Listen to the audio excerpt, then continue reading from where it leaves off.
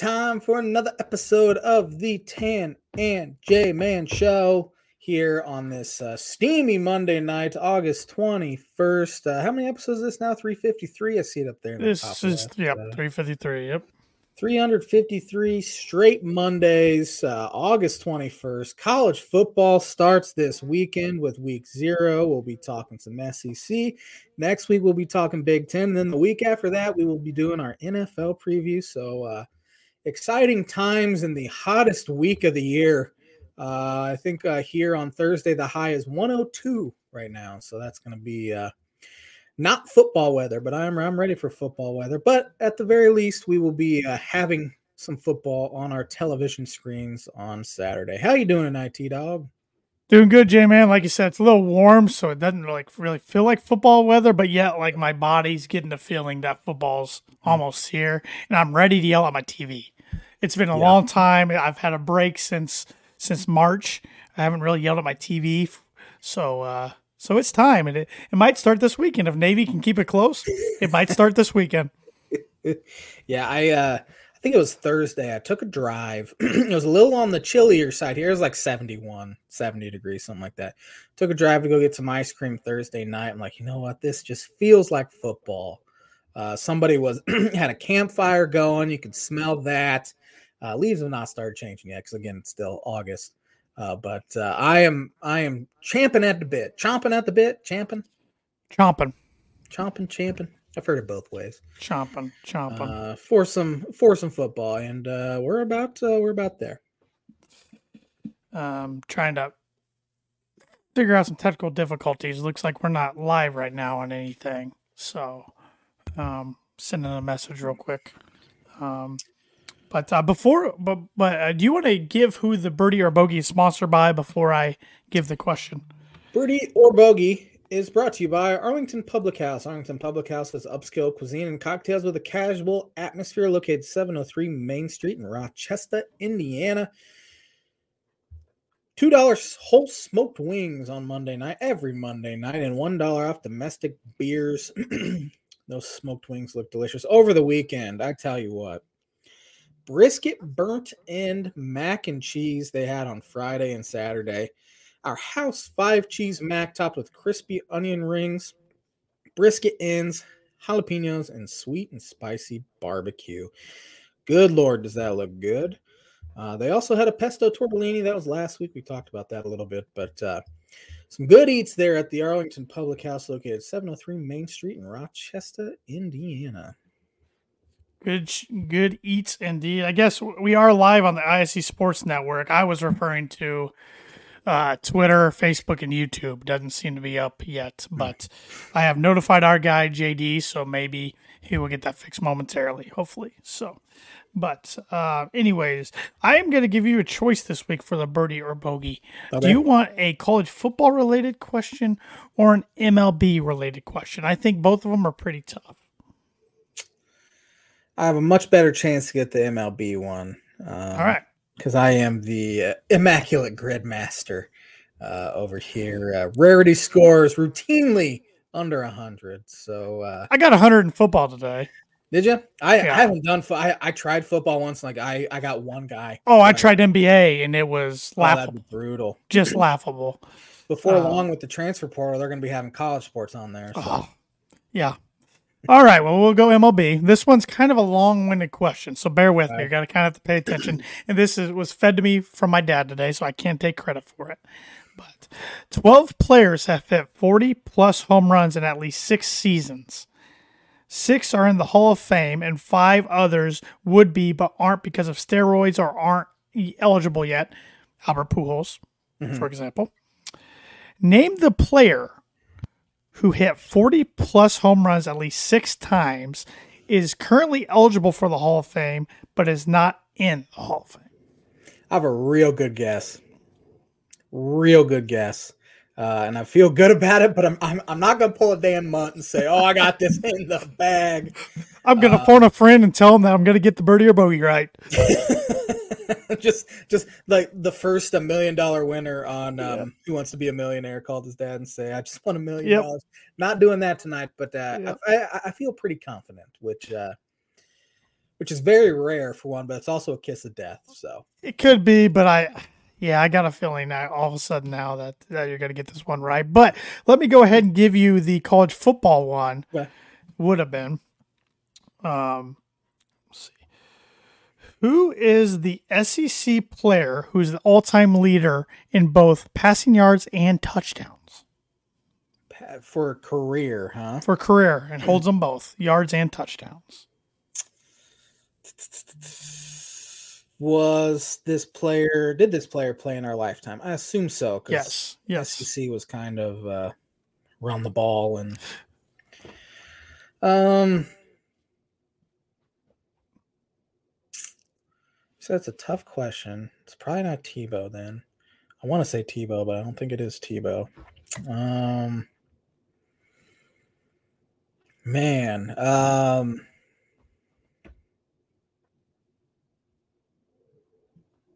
I'm going to go Tebow, and I think I'm wrong. You are wrong. He might have been at one time, but it is Aaron Murray.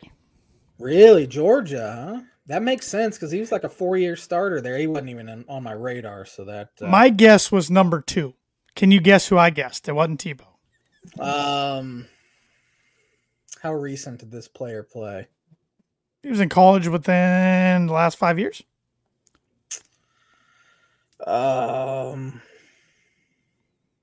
Tua? I guess Drew Lock, and he's number 2 in both. Drew Lock. Man, what a bum. What a bust. He's backing up Geno right now. Oh, what a terrible organization that took him in the second round. Man. Well, it wasn't even close to the worst quarterback they've ever drafted. No, so. not even the worst they've drafted in the past 6 or 7 years. No. Nope. That's embarrassing. That's embarrassing. You kind of forget Missouri's in the SEC. You do, even though they've won the SEC East twice. I remember that.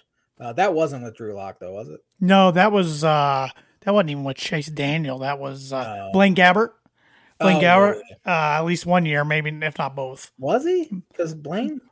I'm pretty sure Blaine Gabbert. Michael Sam was their poster boy of those teams. Huh. We were in college when they won back-to-back.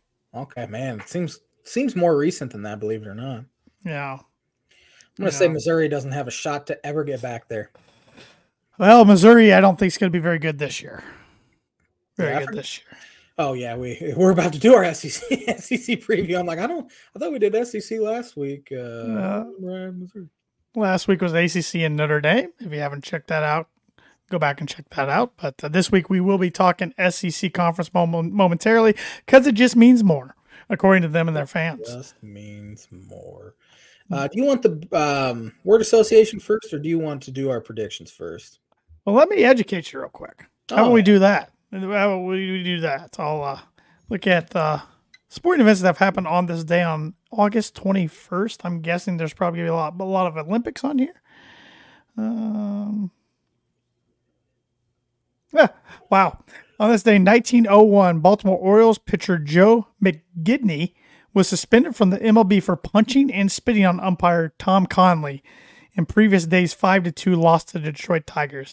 Lifetime suspension reduced to 12 days. You know, it's a lifetime suspension, huh? And it was reduced. First. There was a lot of spitting back in the day, I noticed. Ted Williams was spitting on people. I don't remember the last time a Major League Baseball player spit on an umpire. I remember Robbie Alomar did it back in like the late 90s, early 2000s. He might be the last guy I can remember. Spitting's kind of gone by the wayside. Well, it's disgusting. It's bodily fluids. There's no needs for bodily fluids like that. I mean, come on. We're adults. Throw some hands. That's better than spitting on somebody. Don't even see that anymore, which is very disappointing. Right. On this day, 1931, Yankee slugger Babe Ruth became the first MLB player to hit 600 career home runs as the Yankees defeated the St. Louis Browns 11-7 at Sportsman's Park. I saw something. Bob Barker, former host of Price is Right, he's still alive. He's 99 and a half. 99 and a half years old. Babe Ruth hit 450 homers after Bob Barker was born. He can still whoop Adam Sandler though. Yeah, Babe's been dead for 75 years. Yeah. Oh man.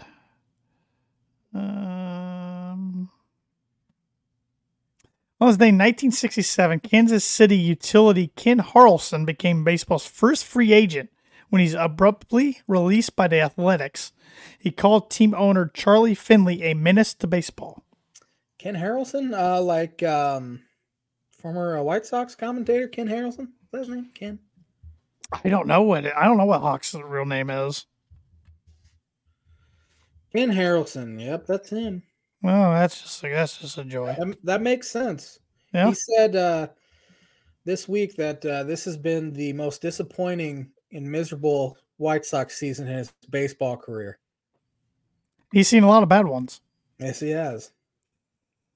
On this day in 2004, American super swimmer Michael Phelps won his 6th gold medal of the Athens Olympics, even though he didn't swim in the final of the men's 4x100-meter medley relay. U.S. won in world record 3 minutes 30.68 seconds. A lot of Olympics.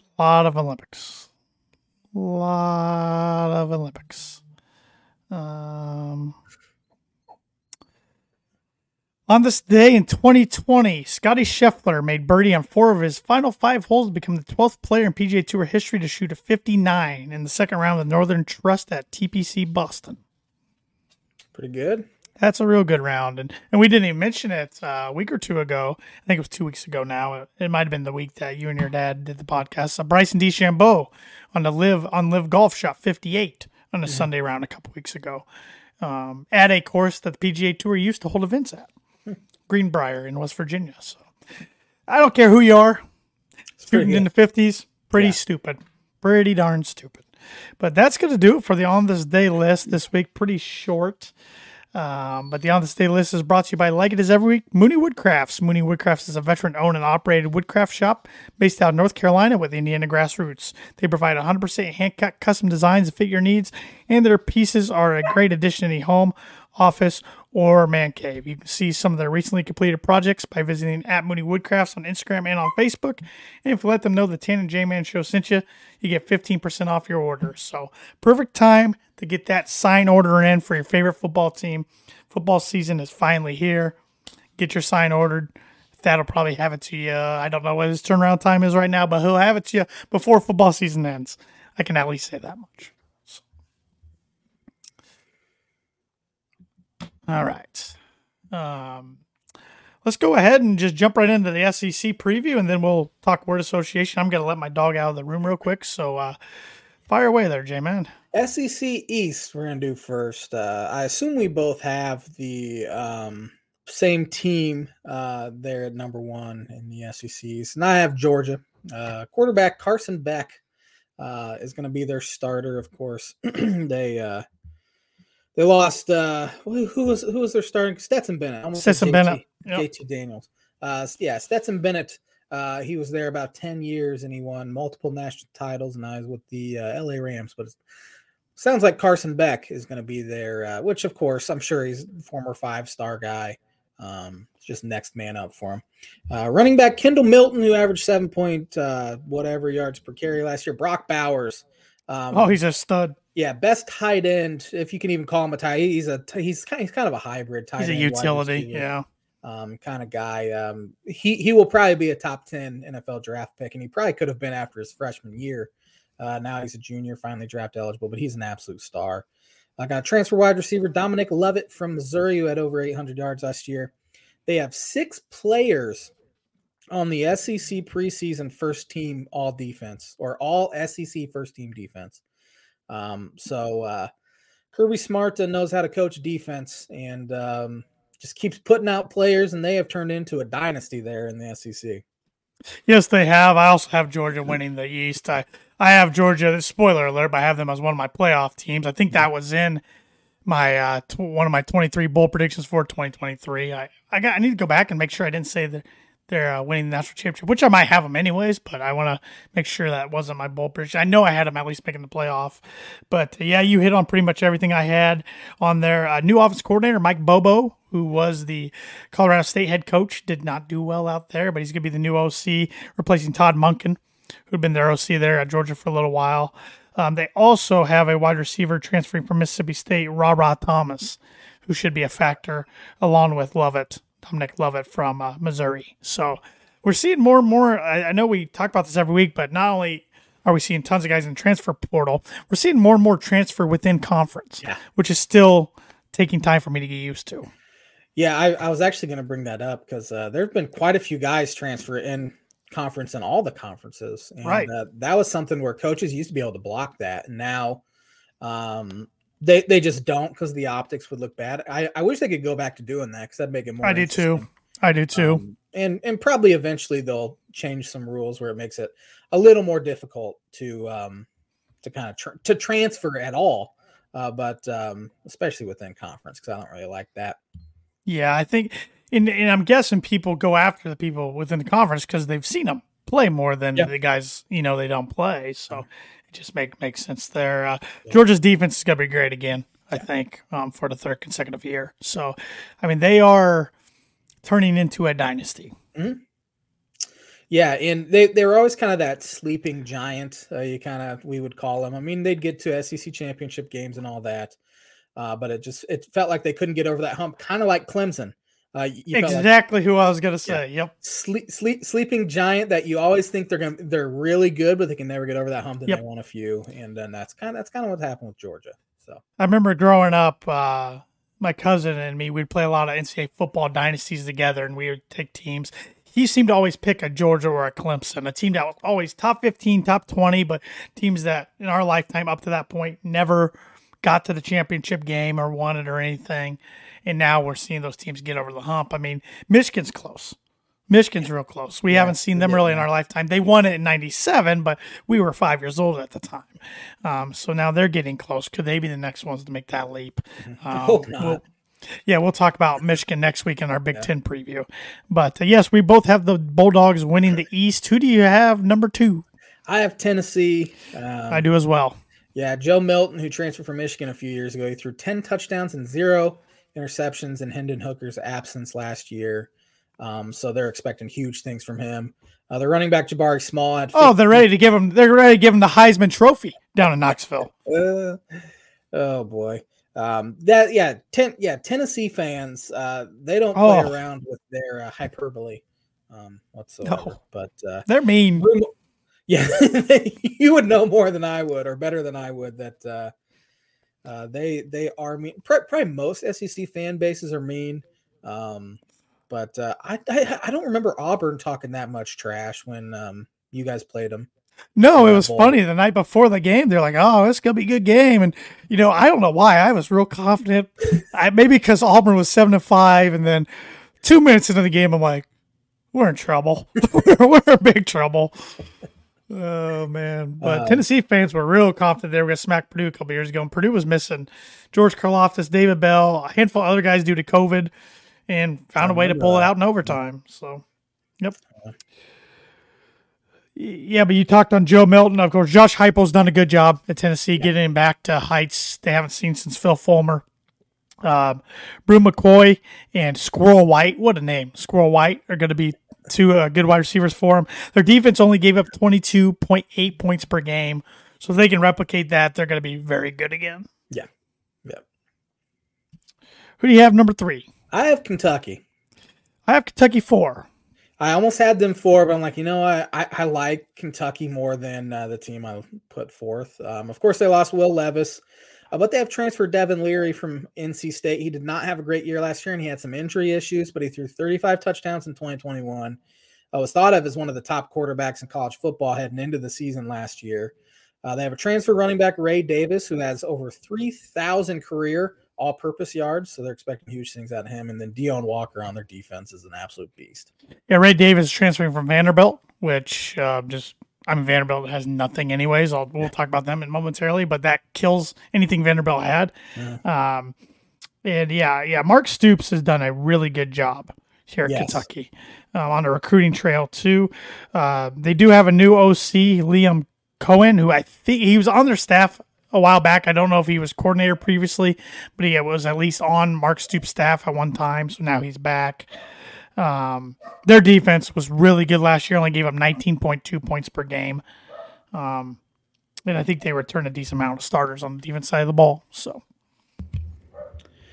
Yeah.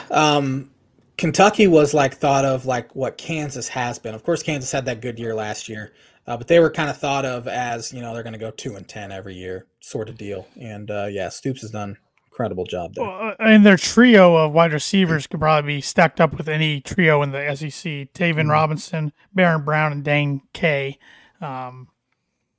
Yeah, everybody talks very highly of those three. So he's done a really good job turning a basketball school into a real competitive football school as well. Yeah. So I'm guessing your number 4 pick's the same who I had number 3. I have South Carolina. I have South Carolina number 3. Yeah. Spencer Rattler, obviously the big name there. It didn't work out for him in Oklahoma, but he had a pretty good year last year, and they're expecting big things. He's more hype than substance and production, which happens. But they have good wide receiver Antoine Wells, 928 yards last year. Transfer wide receiver Eddie Lewis from Memphis, who had over 600 yards. Tonka Hemingway, fantastic name as well, top defender there. Yeah, Corin Joyner is a running back. I believe he's only a sophomore. Had a really good freshman campaign for the Gamecocks last year. Shane Beamer's done a pretty good job there. Don't know if the fan base loves him all that much, though, which is weird. Because, I mean, besides Spurrier, they haven't. I mean, okay, Lou Holtz was there, too. Okay, they have a pretty good lineage of coaches, but usually they're in their tenured years there. They need to improve the OL and their run defense. The run defense was 13th in the SEC last year, so it was not very good. But, yeah, if you remember right, South Carolina lost a heartbreaking bowl game to Notre Dame last year. Yeah. So. Yep. I have Florida 5th. I do as well, and I think they're going to be scratching a claw just to make a bowl game. Yeah. They obviously didn't watch a whole lot of Graham Mertz at Wisconsin because he was named the starting quarterback. And outside of his one game in the COVID year against a Lovie Smith coached Illinois team, he did not do a whole lot. He was not very good. He was not very good for them. But they have 2 really good running backs that are returning. Montreal Johnson had 10 touchdowns. Trevor Etienne, I assume that's Travis Etienne's brother. Yes, I think it is. Had over 700 yards, and they'll be good defensively, per usual. Well, they were not good defensively last year. They were not. So, okay. No. They got a new defensive coordinator, Austin Armstrong. They fired their previous one. They only have 4 returning starters on the defense side of the ball, which could be a good thing. They gave up 28.2 points per game last year. They gave up 175.2 rush yards per game last year. So got to tighten the screws up there. Billy Napier in his second year down there in Gainesville. It will be interesting if they fail to make a bowl, how patient they are with him, because Florida has lost a lot of recruiting steam in that state, not just to Florida State or Miami, but to Central Florida as well. Well, into Bama, Georgia. Sure. Well, yes, sure. So, I mean, we have the Florida Gators documentary about the Urban Meyer years coming out tomorrow on Netflix, which I'm really looking forward to watching that. But it's crazy to think that team was at just there not too long ago. Now they're fighting and scratching to make a bowl. I mean, but they've whiffed on some coaches. Jim McElwain, even though he got him to the SEC championship twice, they're pretty mediocre under him. And then Dan Mullen. Dan Mullen. Yeah, I thought he was going to be great there. He was good at Mississippi State. He just did not do very well there. Yep, Dan Mullen. Thank you. I couldn't think of it. Yeah, he did not do well there. So I don't know. Something needs to click down there because, I said this last week. I hate the saying, if X is good, it makes college football better. I said that last week when talking about Florida State. Florida State, thank you. And now I think the same thing could be said for Florida. So. I have Missouri finished in 6th. I have Missouri as well. Brady Cook, their quarterback, returning through 14 touchdown passes. Chris Abrams-Drain is, I think, a all-SEC second team preseason on their defense. Yeah, they're kind of losing some recruiting steam there as well. Illinois has kind of come in and been able to sell a better program here for the first time ever here the past year or so, and they've gotten some guys from the St. Louis area, East St. Louis, which Illinois really struggled there, and Missouri had kind of had on lock, but things have kind of the tides have kind of changed a little bit. I really wish they'd get that series going again. I always thought that was a fun football series. They are. Okay. I don't know. I think it's in 2 years because they have Kansas for 2, and then I want to say it's Misery back again. I know it is coming back. I think it's more of a home and home than it is an actual series. Tanner's got ghosts in his house. Ghost named Elway. But I do think it's coming back. Yeah, I just always enjoyed watching it. Just as a college football fan that had no dog in the fight. I always thought it was a pretty competitive game. I remember the year Illinois was good in 2007, the Rose Bowl. That was a really good game. Start the year, if I remember correctly, because Chase Daniel, I think, was on that Missouri team. I think Missouri was ranked second. They were at one time ranked second in the BCS poll. That's when it was Kansas 1 and Missouri 2. Or whatever the re-scene against Chase Daniel. It was at Arrowhead Stadium. Yeah. But yeah.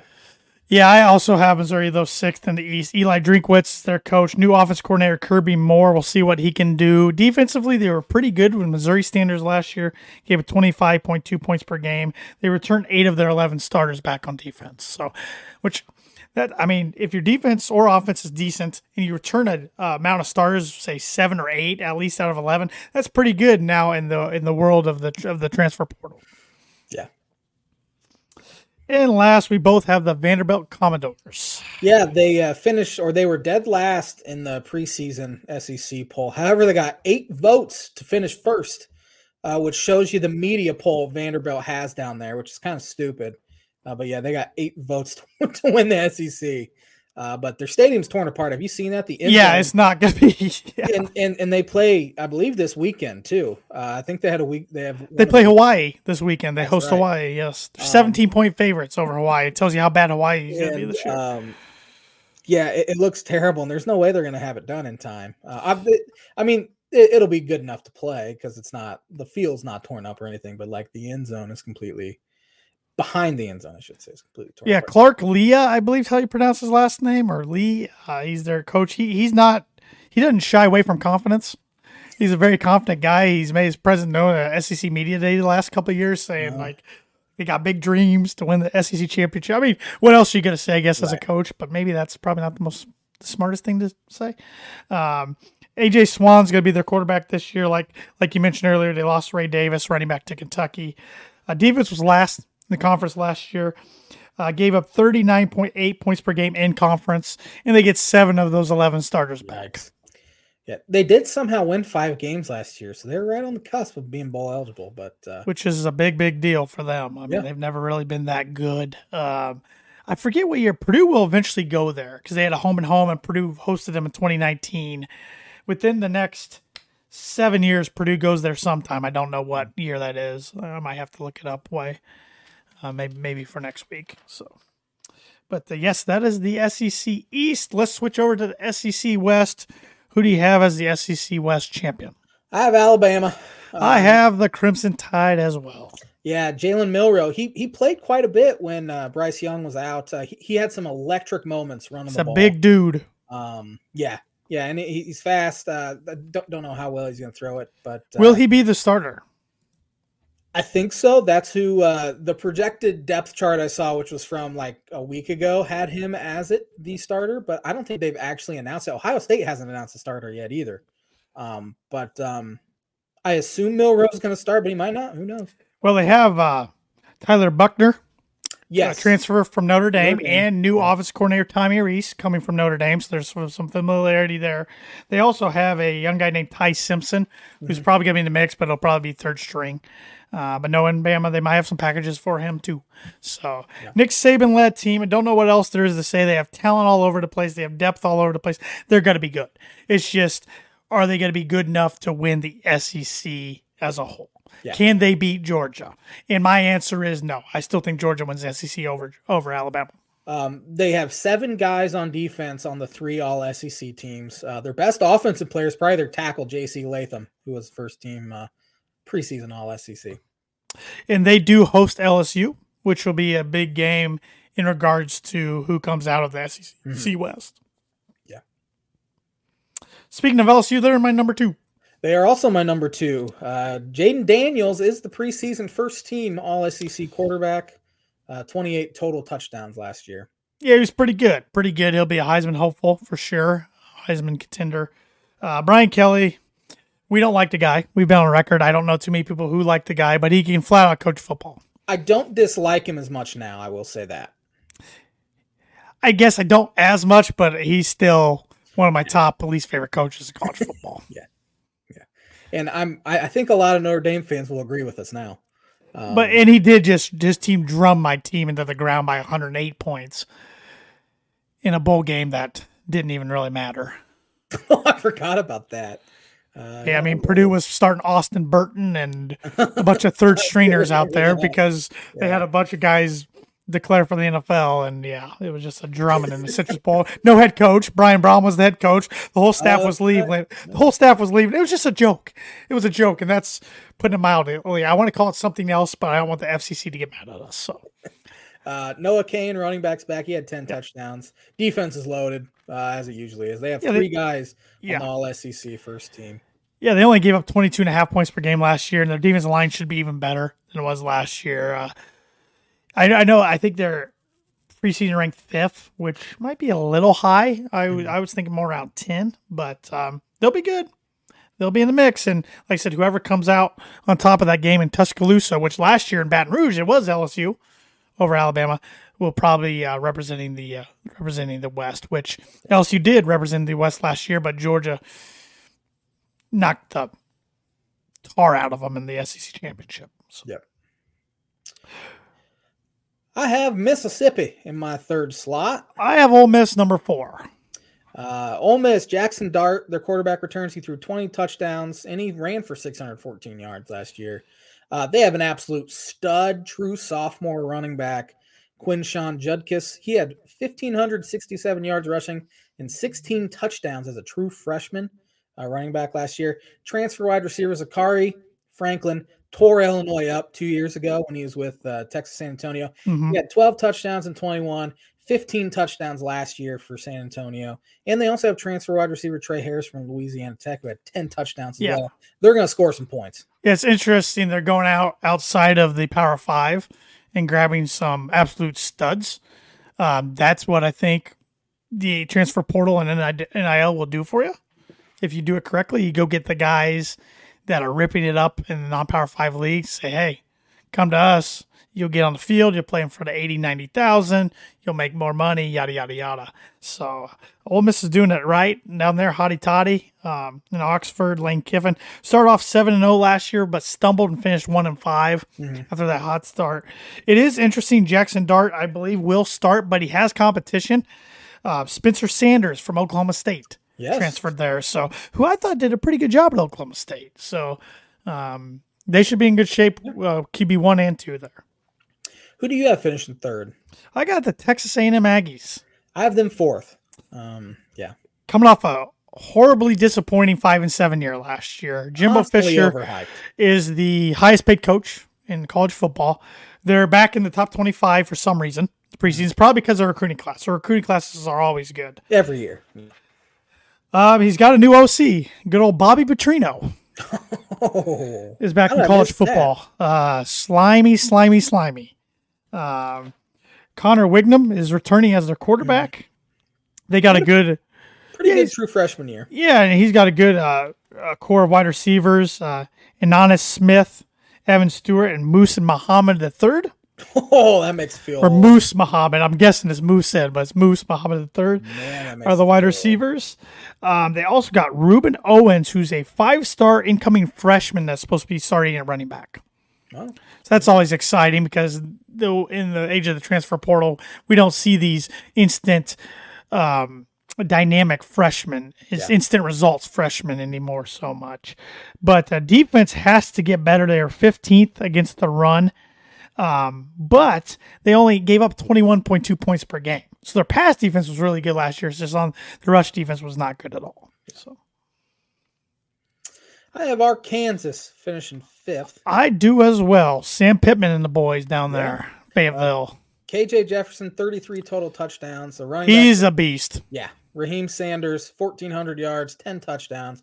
9 of their projected starters have transferred in, however, so it's kind of hard to project them in the SEC West. Yeah, Raheem Sanders has a nickname Rocket Sanders, which is a pretty good nickname for any offensive skill position, especially at running back. New offensive coordinator is Dan Enos, I believe is how you pronounce his name. And they have a new defense coordinator, Travis Williams, because that defense gave up 30.6 points per game last year. They have 10 new players on the defense side of the ball. Yeah. I have Hugh Freeze's Auburn Tigers finishing 6th. I got Zach Arnett's Mississippi State, so I have Hugh Freeze 7th, but we'll talk about Auburn first. Yeah. 12 of their projected starters are transfers. Yeah, they have tons of transfers, including quarterback Peyton Thorne from Michigan State. Which somehow I missed that until doing my research. I completely forgot about it until I saw him as the projected starter.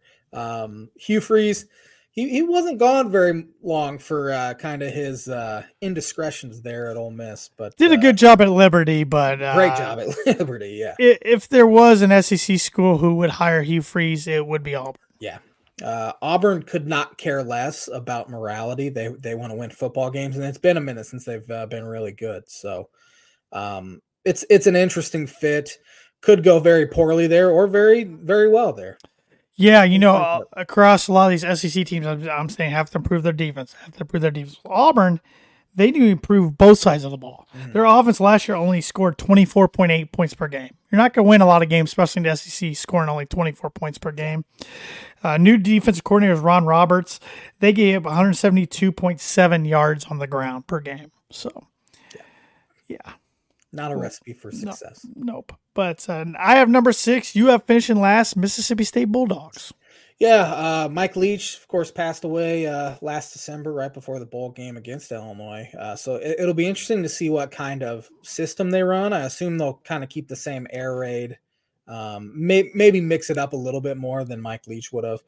But their quarterback, Will Rogers, returns. He threw 35 touchdowns last year.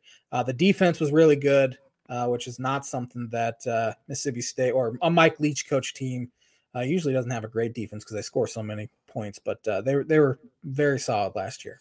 Yeah, that's the reason why I have them one spot ahead of Auburn. I mean, they got new offensive coordinator Kevin Barbay, who is been on record. He's got to change their offense up a little bit, but it's still probably going to be kind of air raid heavy this year with just because of Will Rogers.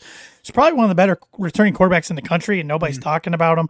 Put up some really good stats last year, and the defense, like you said, was really good last year. Gave up 23.1 points per game, and they return a lot of starters. They might return to more starters in the SEC out of any team. So there's a lot of familiarity there. It's just they're in the tough part of the SEC, and their schedule's real tough even outside of that. So that's why. I mean, I wouldn't be shocked if they make a bowl game, but still finish 6th in the SEC West.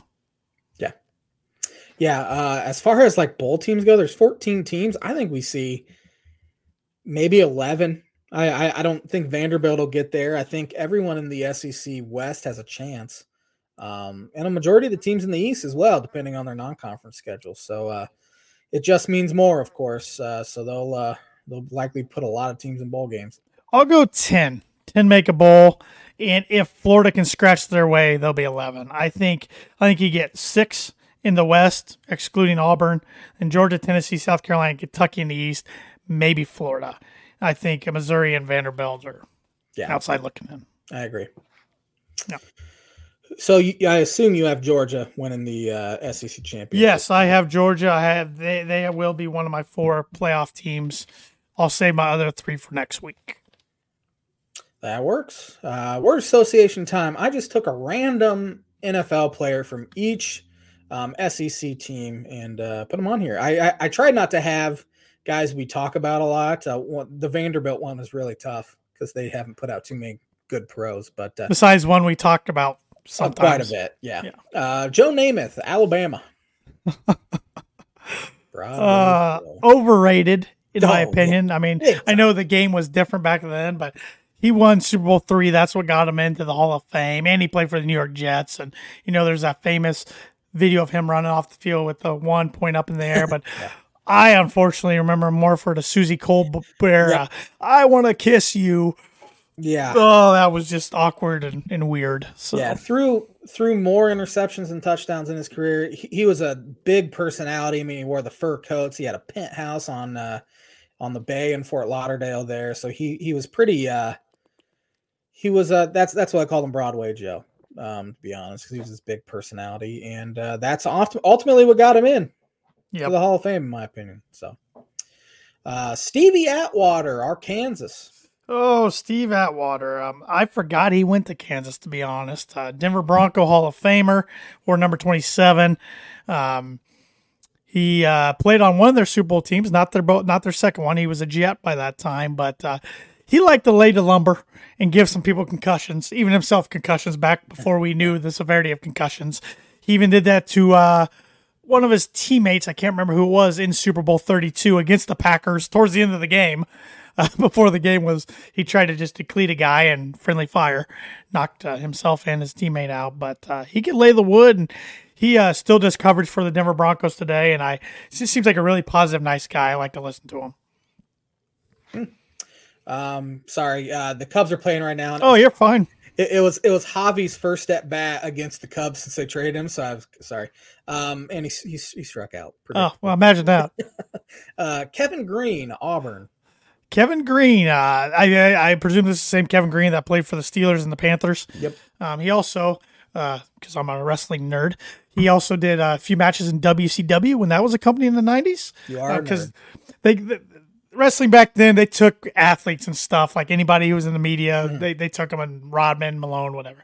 But yeah, Kevin Green was a mean man on the field. He was also, I believe, a staple on Pros versus Joes, if I remember correctly. He and John Rocker. I think Kevin Green was actually a really nice guy off the field. Unfortunately, he passed away a couple years ago. But yeah, really good player for the Steelers, and then was decent for the Panthers. Shane Lechler, Texas A&M. Shane Lechler.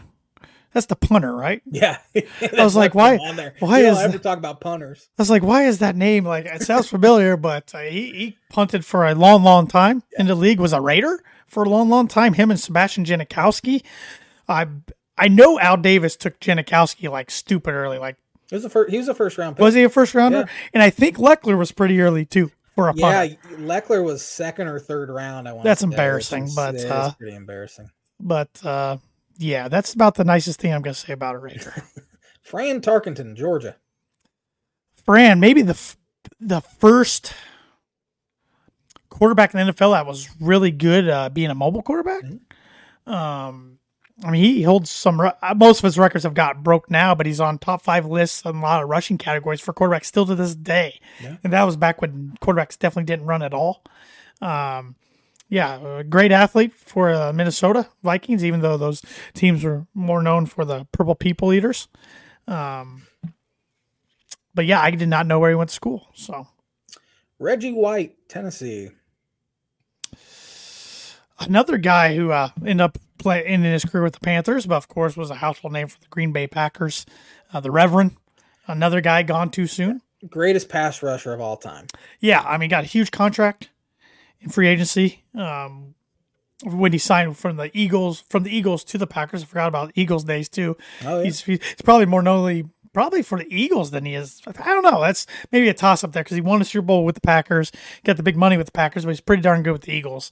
And then finished his career in Carolina. But yeah, bona fide, I mean, Hall of Famer. He's been in the Hall of Fame for years. Really, really good. Stephon Gilmore, South Carolina. Stephon Gilmore. Sorry, I was laughing about a tweet that came across my phone. Yeah, he's been I forgot he was at South Carolina. Like that's why I'm enjoying this list because it's bringing back the SEC produces so many pros. It's hard to keep them all straight of who went where. And he's been a staple quarterback for many years. Where's he at now? He's not in Indy still, right? Didn't they get rid of him? Yeah. Dallas? That sounds right. That sounds right, but he did real good with Buffalo and the Patriots and Buffalo for many years. Dreadlocks. He is with the Dallas Cowboys. Good pull. So, see what he does down there in Jerry's world. Patrick Willis, Ole Miss. He was a stud. Stud for the Rebels, stud for the Niners. Yeah. He should be in the Hall of Fame. Didn't he break his arm play with a cast? Yeah, he had the club. And the Niners had a Navarro Bowman. They both played with clubs in the same game. They were tough. Yeah. He was a stud at Ole Miss when they were. I mean, Ole Miss has always been good, but not great. And he was kind of their first big-time defensive player I remember since I've liked college football, coming from Ole Miss into the pros. Besides Eli Manning. Eli Manning was first. Defense, I said. Oh, defense. Sorry, I didn't hear you say defense. Randall Cobb, Kentucky. Randall Cobb, Packer forever. Is he a Jet now? If not, Rodgers wanted to make him a Jet. Yeah. Rodgers, he goes where Rodgers goes, which, hey, if you can ride those coattails and cash checks, go for it. Good for you. But, he was really good at Kentucky. Kentucky's produced a decent amount of wide receivers. I mean, not a lot of them have lasted in the league like Randall Cobb, but some of them got a cup of coffee here or there. He's not been good outside of Green Bay, though. Yeah. Fletcher Cox, Mississippi State. Man, you see, when I think of Mississippi State, I just constantly think of Dak Prescott and all these other offensive talents, not defense. So, Fletcher Cox, he's been a lineman now for probably a decade or so in the league. Yeah, he might be a Hall of Famer when it's all said and done. He's had a real good career, good guy to fill the gap, run stopper, but can be a good pass rusher too. So kind of all around a good defensive lineman. Chris Collinsworth, Florida. The slide, and he has got better for me over the years. I used to not stand him. He's got better for me. He was a decent wide receiver for the Bengals back in the day. His son is atrocious doing Notre Dame games. His son is not good. But classic nepotism there. But you don't hear Chris talk about Florida too much on the broadcasts. No, you don't. But yeah. Kellen Winslow Sr., Missouri. Oh, senior, yes. Junior was a heck of a player in his own right for the U before he hurt himself in a motorcycle accident after he was a Brown for a little while. But senior was a good Charger, one of their better players in franchise history. Where did you say he went to? Missouri?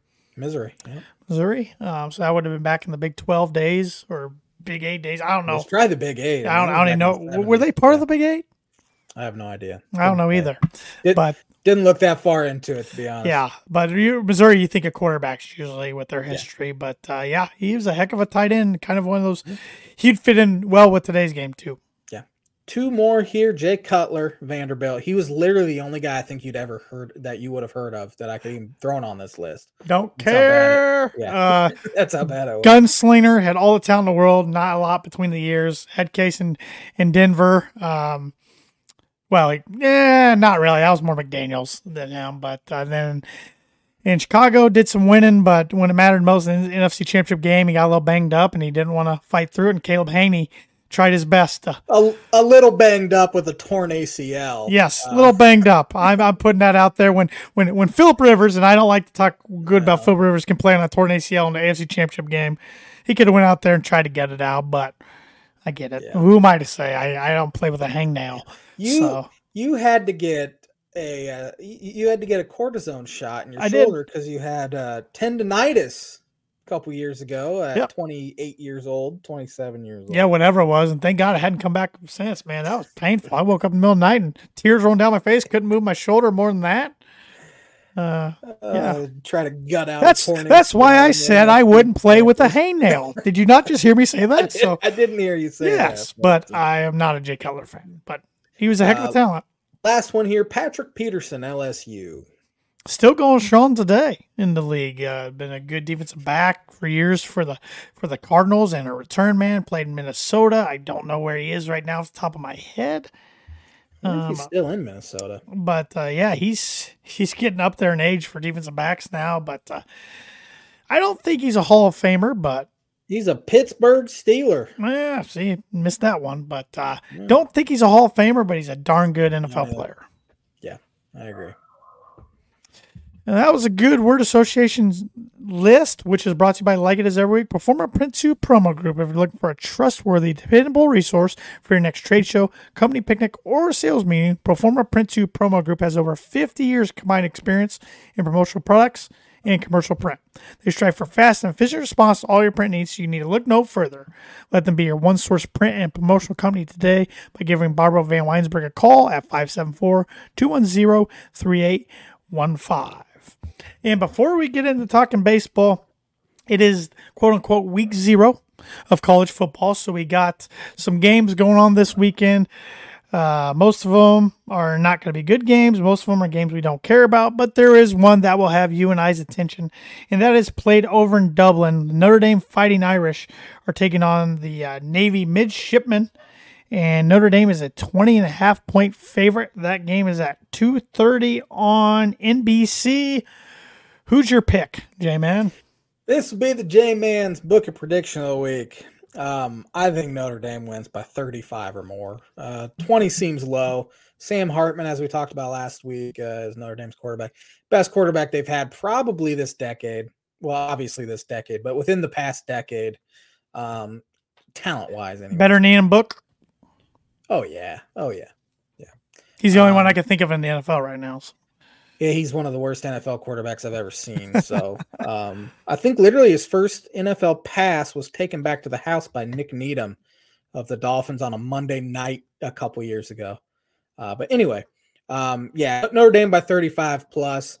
J-Man's Book of Prediction of the Week brought to you by Indiana Farm Bureau Insurance Agent Travis Watchering for life, home, auto, business, renters, workers' comp, and farm insurance. Contact Travis 219-869-4561. His email is travis.watchering@infb.com.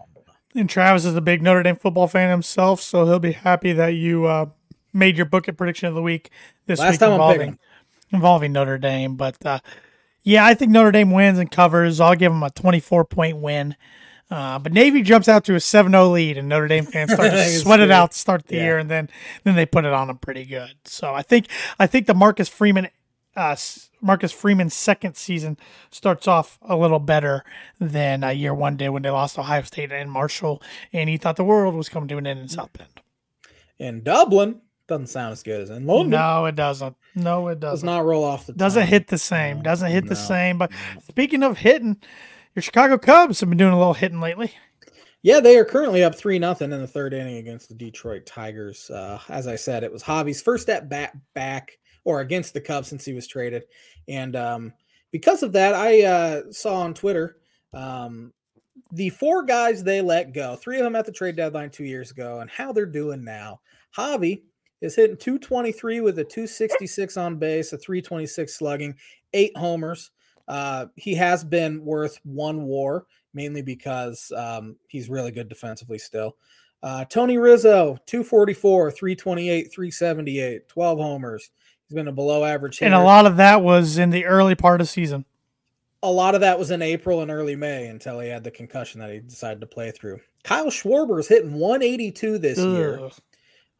He has hit 32 homers, though, and he's gotten on base at an above average clip. So terrible defensively out there. And then Chris Bryant can't stay healthy. He's been one of the worst offensive players. Not one of the worst. He's been a bad offensive player this year in Colorado. He's 15% below league average hitter.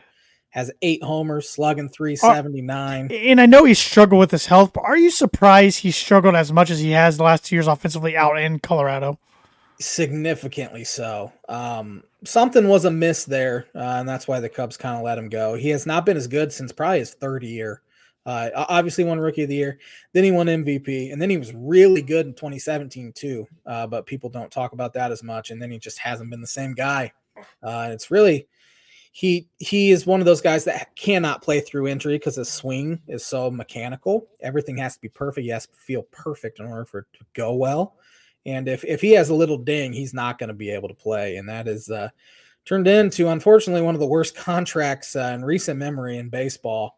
Glad Bryant got paid, but and I wish he would have had a little success out there, as much as I hate the Colorado Rockies now because of you. It's another bad Scherzer purchase of me.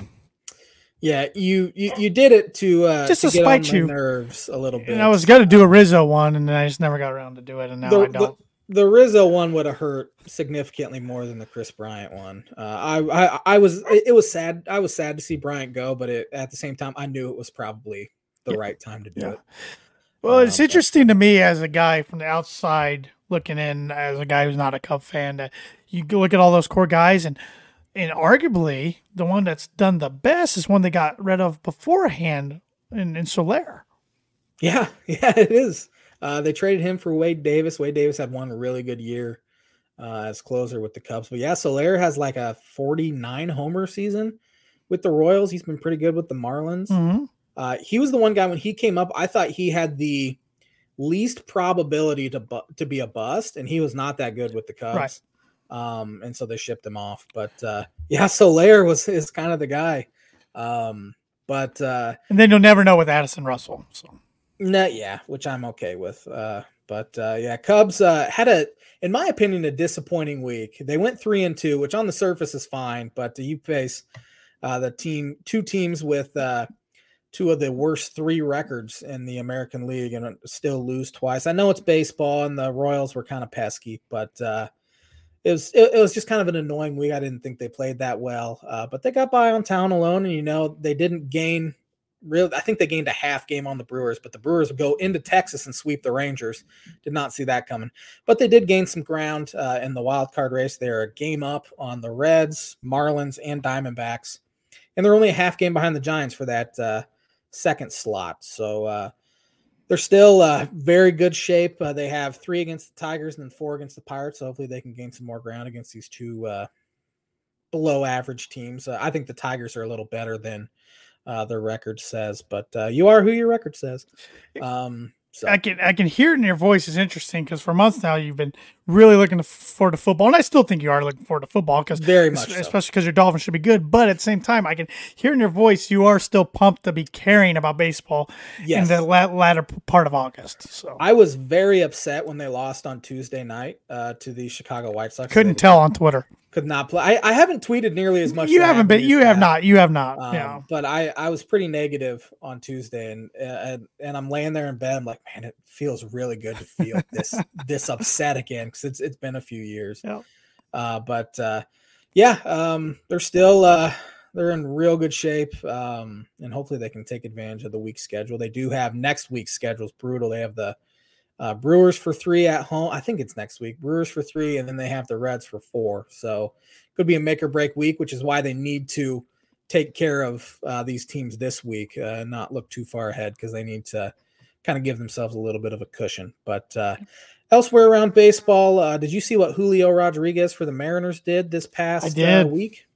He had a 4-game stretch where he had 17 hits. Yeah. Also in that 4-game stretch, the New York Yankees had 17 hits as a team. We're not talking about that. And the Yankees are one of the worst teams in baseball. They have lower really playoff odds than the Washington Nationals now.